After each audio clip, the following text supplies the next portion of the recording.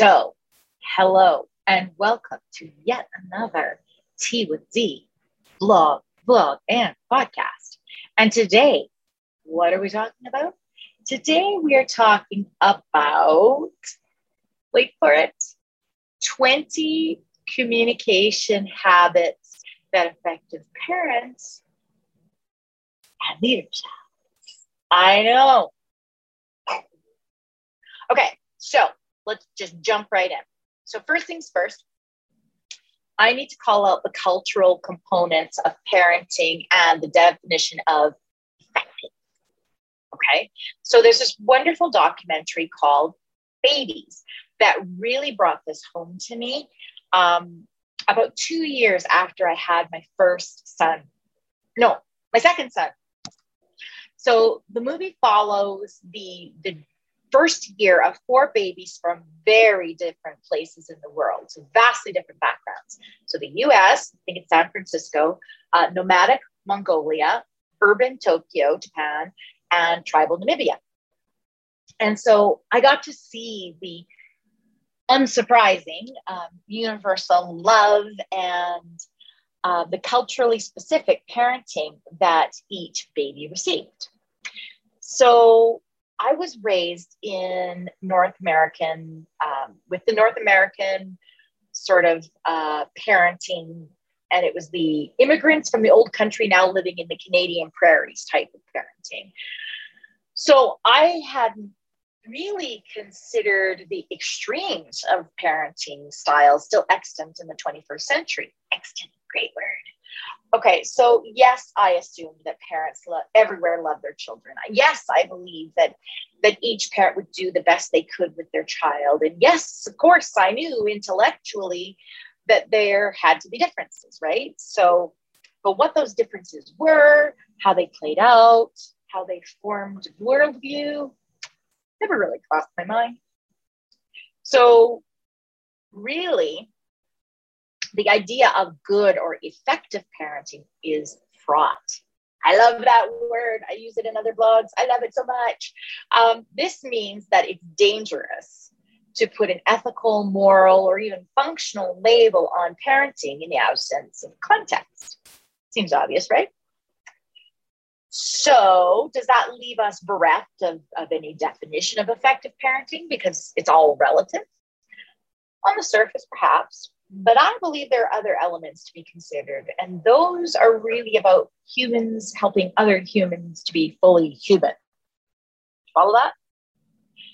So, given that relative nature of parenting, then how can I call this article 20 communication habits effective parents, blah, blah, blah, in good conscience? And why am I wading into these fraught waters? New favorite grade. Well, my work is all tied up in confidence, authenticity, empowerment, communication, and leadership, for one. So parenting comes up a lot, even though, we start the relationship usually from a coaching standpoint, from a work-related standpoint, and then because everything's connected and interconnected, if you're a parent, parenting comes up, and even if you're not a parent, parenting comes up, but it's your parents. So, and if there's one thing that parenting, specifically mothers, can benefit from, it's a healthy dose of support in the areas around empowerment, communication, confidence, authenticity, and so on. So motherhood as a subsection of parenting, where I'm specifically referring to the experience of the person who identifies as a woman. So that's frequently, a terrifying minefield of judgment and belittlement, one that strips normally confident, intelligent women of their power and their sovereignty as individuals. In fact, my entire dissertation, and the link is in the show notes if you are so inclined to check it out, revolved around these ideas. And just, let you know that it's written as a one-woman show, my dissertation, within a novella, within a thesis. So it's not as boring as you might think. So that's a gratuitous self-aggrandizement moment right there, by the way. So then it's a natural extension of my beliefs, work, education, and experience to play in this space. Plus, I've got 2 teenage boys right now. So every single woman I work with has stories about the parenting she received or didn't receive, as the case may be. And if she's a mother, the stories about the kind of mother she should be and the kind of mother she is. So unsurprisingly, stories about the, a moment here. Unsurprisingly, very few women I work with confidently and authentically say, I'm a great mother. Are they great mothers? I'd be willing to bet that most of them are very good, even great, but they either don't believe that or they're afraid of the consequences of saying that aloud, similar to self-promotion in the workplace. So imposter syndrome is alive and well within the motherhood realm as well.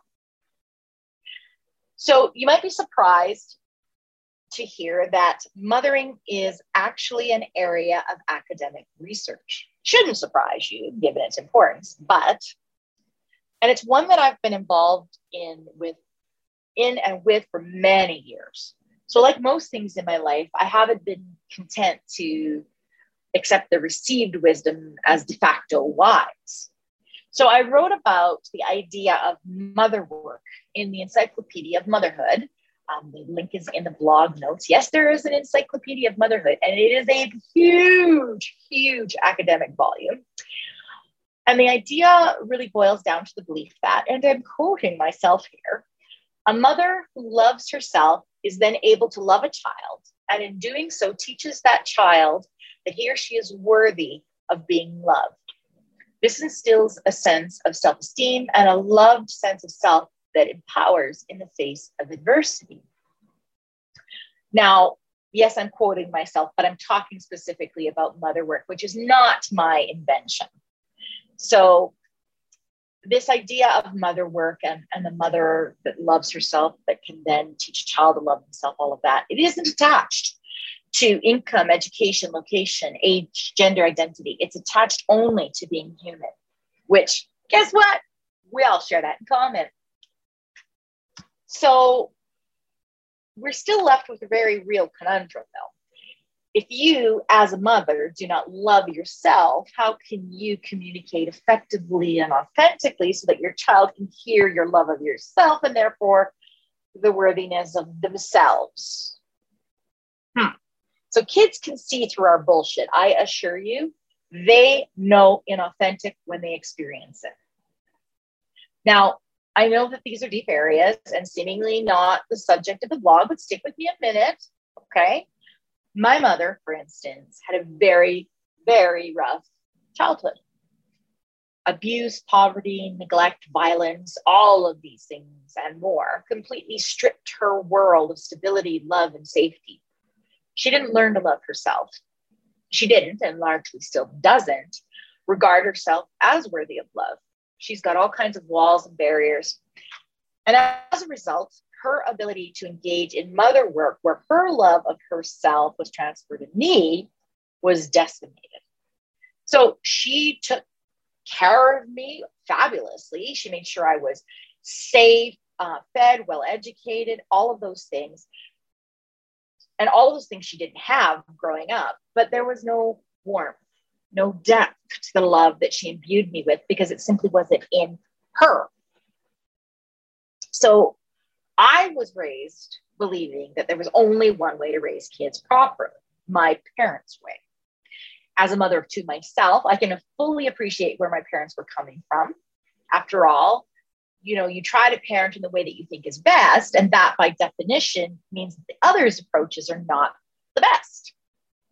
That, or you flip it around and you're covetous of other people are so much better than you are, and then you aspire to that. So it can go both ways. So in my growing up, there was no such thing as equanimity or philosophizing around the topic of parenting. Black and white, right and wrong, those were the parameters of my experience. And that would have probably been how I parented had I not ended up working with diverse families in the field of communication, authenticity, leadership, and so forth. I would have probably continued to believe that one size should fit all. However, I have witnessed and been part of many different approaches to parenting that led to really good kids and happy families.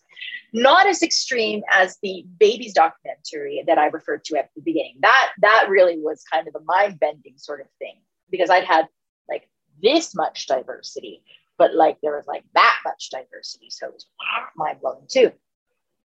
So out of all of this, I would argue that there are patterns of parenting that are more productive and lead more quickly to positive outcomes and build and maintain strong, healthy relationships. So there are ones that are kind of patterns of parenting that are more effective than others.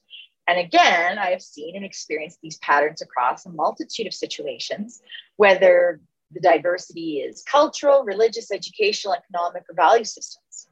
And it hinges always on a few key things: clear communication, respect and inclusion, authenticity and courage, accountability and responsibility, and compassion and care.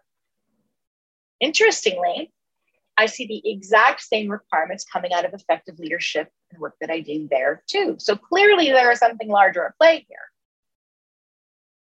Being a parent is the hardest leadership job you will ever have. And it is leadership, make no mistake. It is terrifying, relentless, unpredictable, wildly emotional, and people will be eager to tell you what you're doing wrong publicly. Also sounds like leading teams and organizations, in my opinion.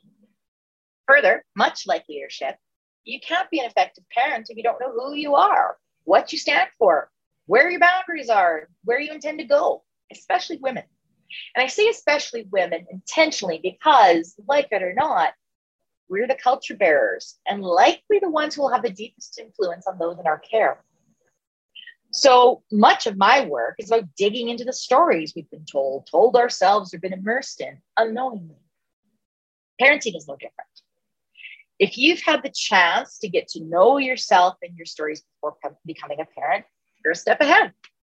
However, if you've entered motherhood without the benefit of that deep personal work, which incidentally does not require that you've spent years in therapy, you can still engage with your child or children in ways that allow you to balance your journey and theirs, which, believe it or not, is not the same journey.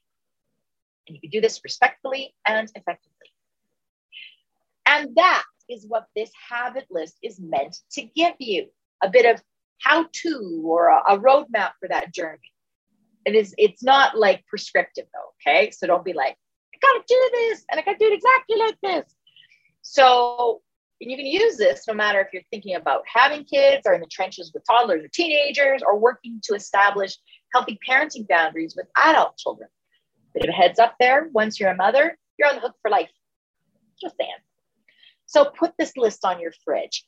Put it in your phone, write it out in your journal, make a recording or a checklist that helps you remember and just reflect, right? Work on a habit, a day, a week, or a month. Cycle through them to build your competence and confidence. Name what you're doing with your children and give them the self-awareness and language that will help them employ these ideas in their lives and their own future parenting and or leadership journeys. So the list. Here we go. You ready? You're gonna have to read this. So number one, listen to understand rather than simply listening and waiting to have your turn. Number two, ask open-ended questions. 3, admit you don't have all the answers or sometimes any of the answers. 4, admit when you're wrong. 5, acknowledge your emotions. And if you need some help with the words of emotion, check out Plutchik's Wheel of Emotion. Link is in the show notes. Recognize, number 6, the difference between facts and opinions. That's a little harder sometimes than should strictly be necessary or true. Number 7, realize the stories we tell ourselves about ourselves and the world are just that, stories based on beliefs and biases. 8, act with accountability based on clear understanding. 9, expect accountability with clear expectations. 10, stop talking all the time. 11, stop being too busy or distracted to engage person to person. 12, model respectful communications in all situations and with all people. 13, laugh at yourself. 14, get to know yourself so you can engage with authenticity. Live in the now. This is number 15, not the past or the future. 16, understand that stress prevents anyone from being able to think clearly and make accommodations to respect this. 17, don't use words as weapons. 18, make eye contact. 19, use accessible language. And 20, co-create conversation solutions, approaches, etc. So really, this list is about humans being humans with other humans, striving for connection and understanding rather than dominance. By the way, I invite you to try a little thought experiment. So reread the list or re-listen to the list, but think about it as if this list were about how to be an effective leader. You see what I see? So I'm going to leave you with a little reminder and a little pep talk. You are amazing by virtue of being here. And by here, I don't mean here with me, although, you are amazing for that too. But I mean being here, existing. You are one of a kind by definition. That is truly the most wondrous thing if you think about it. Embrace it and teach those around you to do the same. Go forth, be effective, live life fully. All right? All right. So again, I'm going to remind you to check out Facebook. So it's /TEE with D. Follow or like the stuff I'm talking about. Take the opportunity, if you'd like, to join us at the Tea House, which I'm just in the process of building. So it's to support and connect women interested in the sort of stuff we serve at Tea with D. You can find me at LinkedIn, /Tea with D again, to see when and where I'm speaking next. And check out weekly blogs, podcasts like this. Subscribe, or take a fun quiz, or download the reflection guide, or just get a dose of sass on the mothership, which is www.teawithd, so that TEE with the letter D.com. I'll see you there.